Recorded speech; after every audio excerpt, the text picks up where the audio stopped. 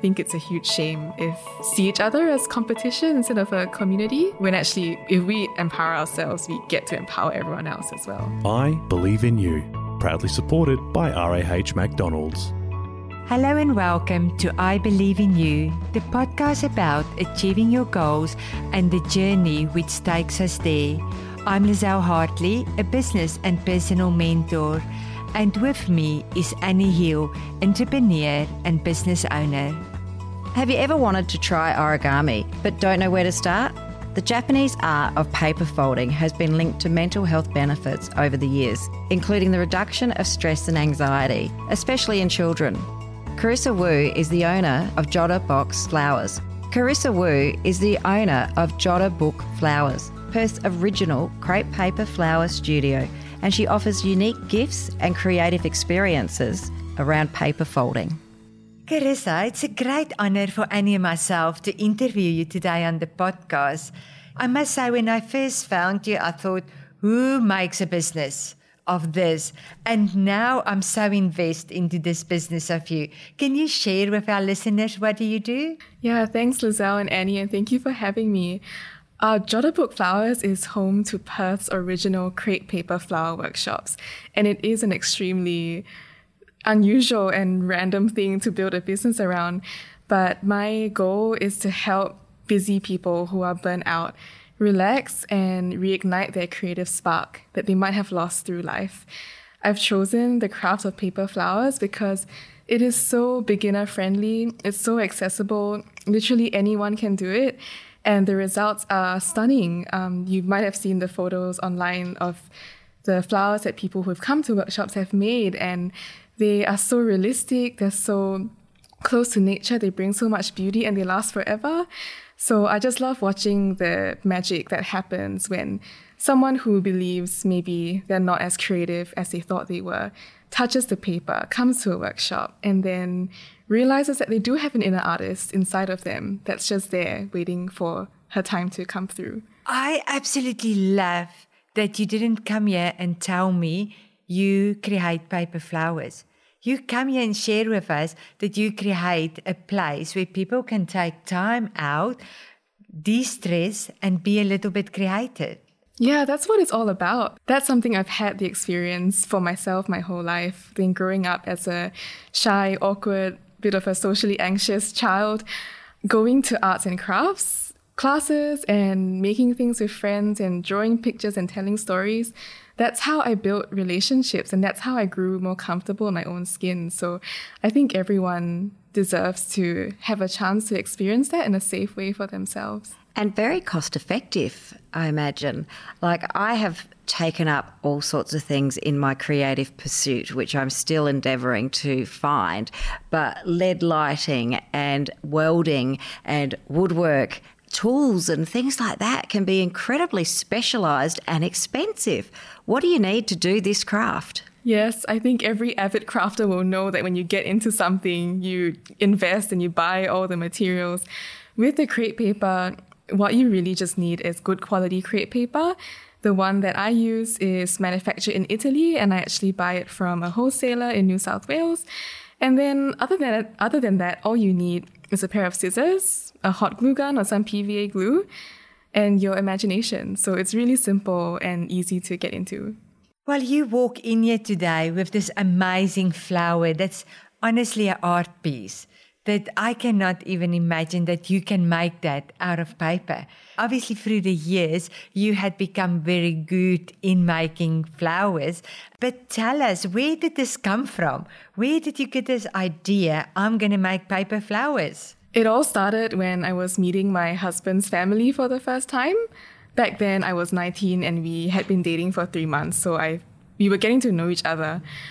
But his sister invited us to her wedding in Melbourne, and that was pre-COVID, so the whole family was there, the aunties, the uncles, the cousins. And I felt so overwhelmed meeting everyone all at once for the first time. I hadn't met his parents before or any of his family. And so my first instinct was to just hide in a room and not come out. I was so nervous to talk to everyone. But they were extremely kind and welcomed me to come out and have conversations with them. And that's when I saw his sisters making paper roses in the corner of the living room. And I thought, that looks really interesting. And that looks safe for me. That looks like something I'd rather do than sit around and stare at people and try to make small talk. So I asked if I could join them. And of course, they happily taught me how to create the flowers. And before I knew it, the whole family was making flowers together, chatting, laughing. And we saw how each person's creations were all unique. We were doing the same thing with the same materials, but they all turned out so beautifully different. And from then I was hooked. I just thought, there are so many kinds of flowers in the world. Why stop at roses? Why not look at Australian native flowers? Why not look at flowers from my home in Singapore and use this craft to tell those stories and allow people to come together and be creative? And this side-by-side play, it's actually recognised therapy. I'm part of a charity called 12 Buckets, which does Lego play as a therapy. And it is that sitting next to each other and manipulating and talking and being able to recognise the differences and similarities when you're creating something side by side is very, very powerful. Yeah, absolutely. It's like seeing that we're all different, but we are connected in some way. And there's nothing like the power of arts and crafts to really bring that out, especially if you're in a room full of people you might not be so comfortable with or you might not know very well. It's a vessel for those relationships to happen. That's beautiful said, and that's a good way of bringing that connection together. You were in this room making roses. I presume that was for the wedding that they made it. That still wasn't your business. What happened from there onwards? My dad is a businessman, and he always talked to us when we were younger, saying that it's different when you're trading time for money versus you're making your money work for you, and tried to expose us to these ideas that getting a job and a career, that's really great, but it's not the only way to make a living. So growing up around that concept, I always kind of thought that I would love to have a little business I could call my own, where I could create things and share that with people. But of course, I didn't know what that was going to look like. When I got back to Perth after that wedding, there were a few occasions where I invited friends over to make paper flowers with me. We sold them for fundraising. We used them to decorate things. And from there, the idea kind of grew. I applied for a market and did a few workshops on my own while I was in uni just to try things out. But then I went on to study art therapy, actually, like Annie was talking about, because I wanted to see how art could practically help people. But this is where there's a bit of a hump on the road, because I graduated and I couldn't find work as a counselor or an art therapist. So I did some volunteer work in a school, and that's where I met someone who worked at Crown Perth as a responsible gaming advisor. And she said to me, I think you'd be really good for the job. It kind of applies counseling, but that's not really the role, and it might be a good introduction to the industry. And so that was my first job. I worked full-time at Crown Perth for 3 years, chatting with people who were having problems with their gambling and their families. But that's where I kind of lost that vision for a little bit. I was so involved in just the corporate world, the day-to-day life, that I actually forgot that, a couple of years ago, I wanted to start a business and do something more creative. So then where did you make the decision to actually take this to a full-time business? It was like a lot of people during COVID, because we got stood down from our jobs. So I was still getting paid, but I was able to be at home. And that's when I kind of realized, oh my goodness, I've built my whole identity around this job that I kind of fell into without really realizing it. What do I like actually? What am I really here for? And I started to make paper flowers again, just for fun. I think my friend was getting married and she asked for a little wedding bouquet, so I made that for her. Someone else saw it and asked me to create something else for a friend of hers. And I opened an Etsy store and just put some pictures online, and then orders started to come in, first from family and friends, and then from people I didn't know from interstate and even overseas. And so I realized that actually this could be a living.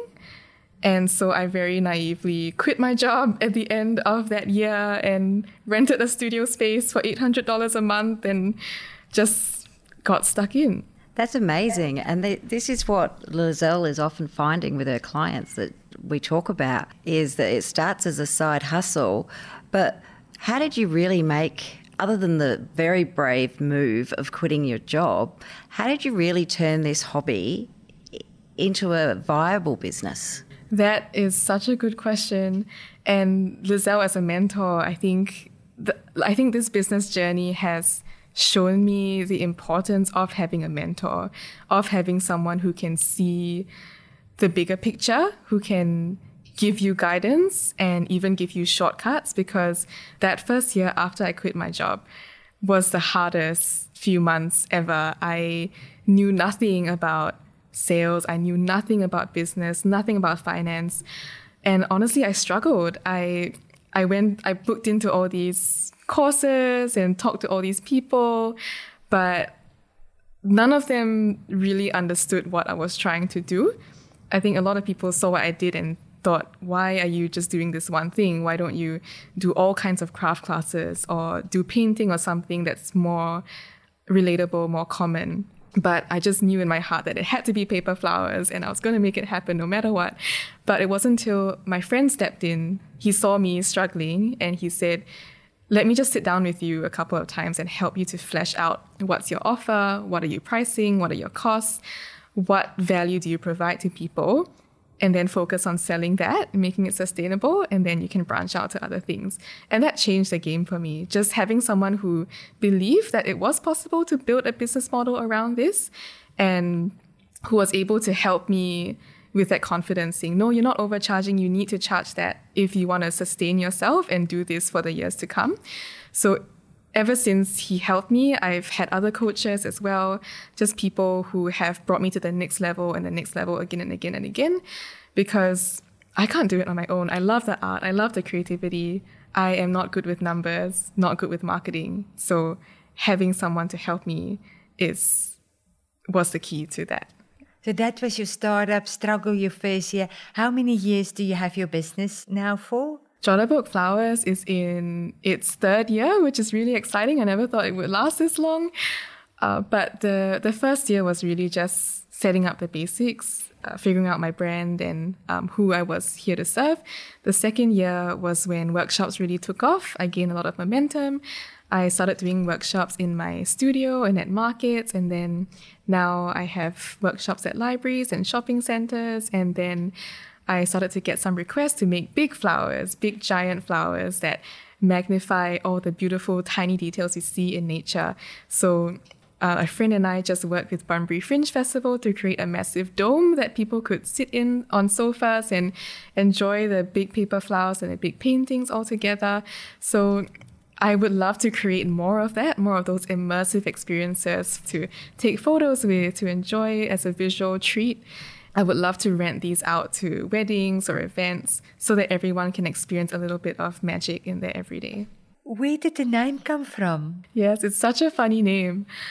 Jota books are something that if you grew up in Singapore or Malaysia, you would know what they are. So they're a specific type of notebook and they have very thin pages. And they're all blank, so there's no lines or squares on them or anything, and they're called Jota books. So growing up, I would buy these. They were 20 cents from my bookshop. And because they were so thin, I could slide them into my textbooks in class and then smuggle them into the classroom and just sit there doodling instead of actually studying. So I have in my home tons of these just filled with all these doodles and notes with my friends from my years in school. And to me, they just represent the simplicity of paper, the simplicity of just an idea and how much fun that can bring to people. That's the best story. Yeah, that is absolutely great, because what you actually done with the name, you say to somebody, come and jot a book with me. Come and break away from the busy world, everything around you, and come and create something you love to do. Even with the world carry on, chaos around it outside there, but you can do this and be proud of what you do and enjoy it. Yeah, I love that. I love the word, using Jota Book as an action word. How big is the team now? How many workers do you have that work with you? The first person I ever hired was a virtual assistant in the Philippines. Her name is Roselle. And she's been with me for 7 months. She helps me with all the admin stuff. I have another VA, her name is Jack, who helps me on Instagram, just engaging with people, making sure all my comments are replied to because I'm really bad at that. And then I also have the pleasure of working with my mum, who has been my number one support ever since I was small. So she is hyper organized. You give her something, she'll get it done 100% of the time. So she helps me with my workshops, looking after the food, serving people, setting things up. I also have another friend. Her name is Eileen, who works with me also with the workshops, but she also helps me to create the flowers as well. So in total, we are 5 women, including myself. That's amazing that you can think that you just start making paper flowers and now you're a team of 5 in the business. Yeah, it's a bit unbelievable. Everyone does quite short hours for me because obviously as a startup, I still have to look after the income and expenditure every month, make sure we're not overspending. So all of them have other jobs and things they do as well, but they help me a couple of times a month. Is there any art therapy in your workshops? What does your workshops look like? Annie, we must still go and do a workshop with her. Absolutely. I would love to have you guys there, yeah. The workshop starts with you choosing your favorite flower from what I have available. So we switch the flowers up depending on the season. They reflect what's going on in our world. And the beautiful thing about flowers is that each of them have their own meanings as well. For example, the sunflower symbolizes optimism and loyalty, whereas the orchids can represent luxury and beauty. So it starts with you choosing which one you'd like to learn, which one resonates with you right now. And then you get all the information in an email.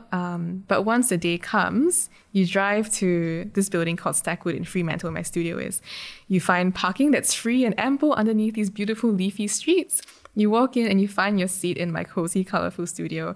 It's a really soft pink on the walls that's got big flowers painted. And I'm there with a drink for you, as well as all the materials set out and ready for you to create. The first few minutes might start a little bit clunky because maybe you haven't used crepe paper before, you're not sure how it works. Maybe it's been a long time since you tried something creative. But you slowly ease into things that it's quite repetitive and mindful. So you can just let your hands work while your mind relaxes or you're chatting with someone next to you. After you've gotten into things for a little while, we'll have a break. So you get to choose whatever coffee or tea you'd like from the cafe. That's a cafe that does really good drinks. And then depending on what kind of workshop it is, I've got fresh fruit and baked goods and beautiful food for you to enjoy. So we normally sit outside in the sun if it's a nice day. And then we come back, finish our creations, and you get to take it home along with a gift and a beautiful printed Polaroid photo of you there to commemorate it. And how many boys do this workshop? I have a few husbands and boyfriends who get roped in. It's often the girl's birthday or it's Christmas or Valentine's Day or something. So they very obligingly sit there and make the flowers, and they can start off being a bit, I'm just here for her, but by the end, they're quite proud of their creations. So that's nice to see. So how many people do you have in a workshop at a time? I try to keep it to a small, intimate group of a maximum of 8 people. I think that size allows best for conversations to happen and for people, even if they're quieter, to just feel comfortable. Sometimes I do workshops at libraries where there's a bigger space, so it can go up to 25 people. So if there's 8 people, you allow them to make 8 different flowers? Oh, normally it's just one flower. Oh, as in 8 different flowers. Yeah, no, we all come there to learn the one technique. That makes but sometimes sense to you me. can choose your own colors and things as well. Because looking at your flower here on the table and listening how you explain the whole process, there's a lot of detail in it. Even where you sit in the colors of the studio, the chairs and things.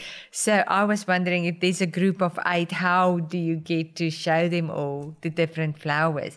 So you pick one flower and that's the flower of the session. Yes. So you might choose a sunflower workshop, and that's the one flower that we create. So we start from the small details in the center, then we work on the petals and the leaves, and then it all comes together. We wrap it up, spray it so the colors don't fade away, and send you home with a created artwork. And the great thing about that's come to my mind is you could run a whole year, once a month, get together, like a book club. This could be a flower club that we've got started. Yeah, that's such a good idea. I've had people kind of request for a bouquet workshop, but it's broken up like that. Like once a month, you make a different element of it but I have yet to create that. We better get started and we can have a whole bouquet by Christmas. Yeah, that's definitely what I know with which ones I'm going to start. It's definitely the orchid. The orchid, Orchid, yes. Yeah. And you said that it's luxury and beauty. Yes. That's my flower. I'm there. Oh, that's your no, brand. I've got to be that's sunflower. right. Yeah, I know you're going to be the sunflower. No hands. So when we go back to your business, where do you see yourself 5 years, 10 years from today? I went to a workshop the other day that was called Dream Day. So the goal was to just dream about things like this. And in my mind's eye, I saw these massive flowers, like the size of a whole room, like 10 meters tall, on the roof of a museum or something like that. And I saw that it was created with me, but in remote communities or communities where they would benefit from some kind of income coming in. So I would love to extend this business into a social enterprise and actually give back and have an impact to communities in the production of big sculptures and artwork. But I don't know what the time frame on that is. That's just something I would love to see happen. And that social impact, the way you described your events where I was imagining myself going into a pod and being surrounded by these amazing flowers.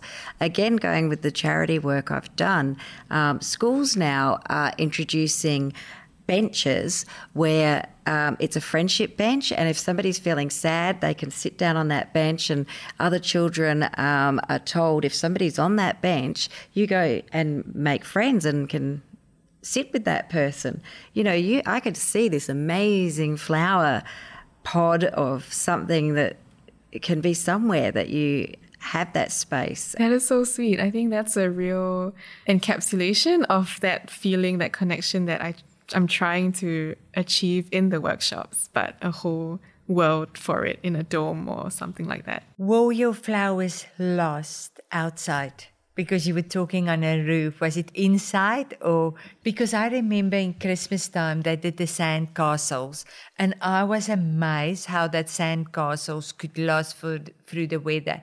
Is there something with your flowers that you can do so it can last outside? I think I'd probably have to experiment with different materials. I'm not sure if the crepe paper will cut it because sometimes bright light causes it to fade, and of course if there's water, it tends to disintegrate. So I might look into using recycled materials or discarded materials and then applying color to that to make them more weatherproof. When I look at your document that you sent back to us, you said that you want remote communities to get involved. Tell us, what is your vision on that? Honestly, I don't have a specific community in mind right now. It could be within Australia. There are lots of remote communities in our backyard that don't have a lot of resources or a sustainable business impact. Because the people that I've been welcoming into this space of creativity have mostly been women, I think that's where my soft spot is, to work with perhaps mums or women without a livelihood of their own, that they could come together and do something quite therapeutic, but also have a livelihood from it, like I have found. So it's quite vague. I don't have a specific idea right now. It might be something back in Singapore, where I'm from. I really don't know. That's what we need to pose to your business mentor next. Yes, I would need to ask her that, yeah. You are very well trained now in how to do any flower. I've seen somebody call a name of a flower out in the audience. You think a little bit and you just start making it. It was very impressive. How did you learn this skill? I am not someone who works very well from templates or books or videos. I just find that doing it is the best way for me to learn. So I found that there weren't a lot of templates online anyway for native Australian flowers like Banksias and eucalyptus flowers and bottle brush. So I would just start by taking walks around my neighborhood or Kings Park and looking at what's there. Maybe doing some sketches to work out what is this shape, what do the measurements look like.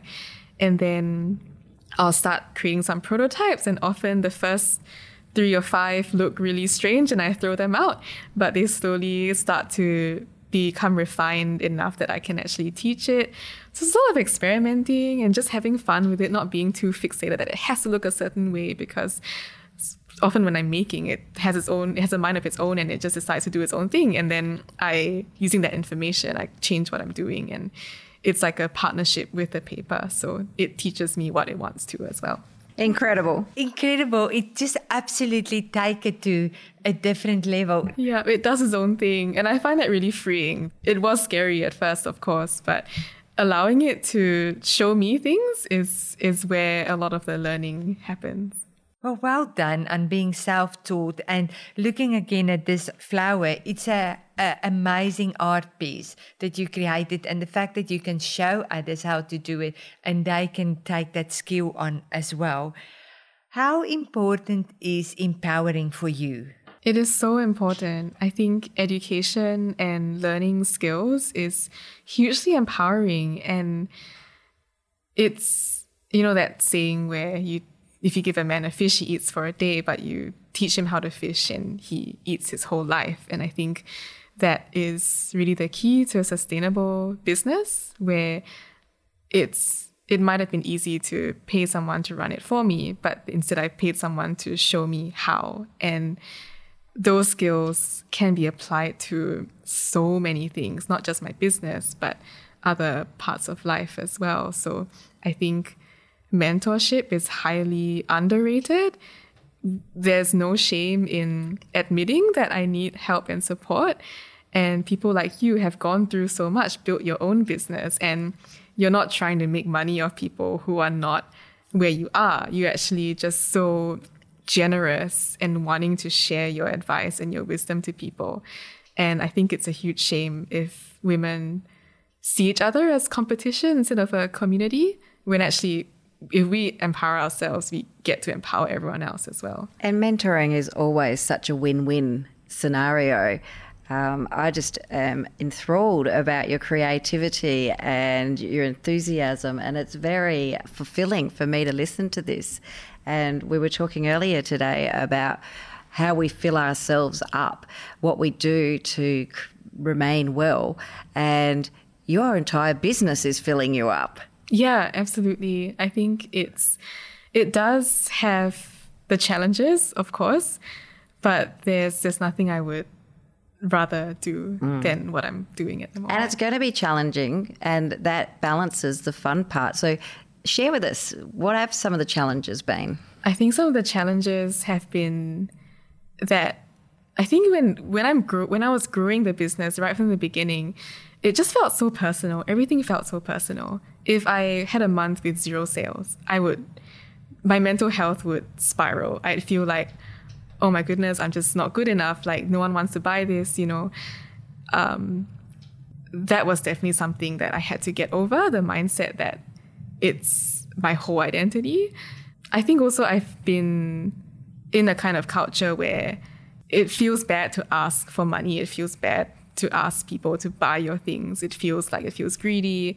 It feels like people with money are shallow or selfish or something. And it's all these little words in my head of things that I subconsciously absorbed as a younger person.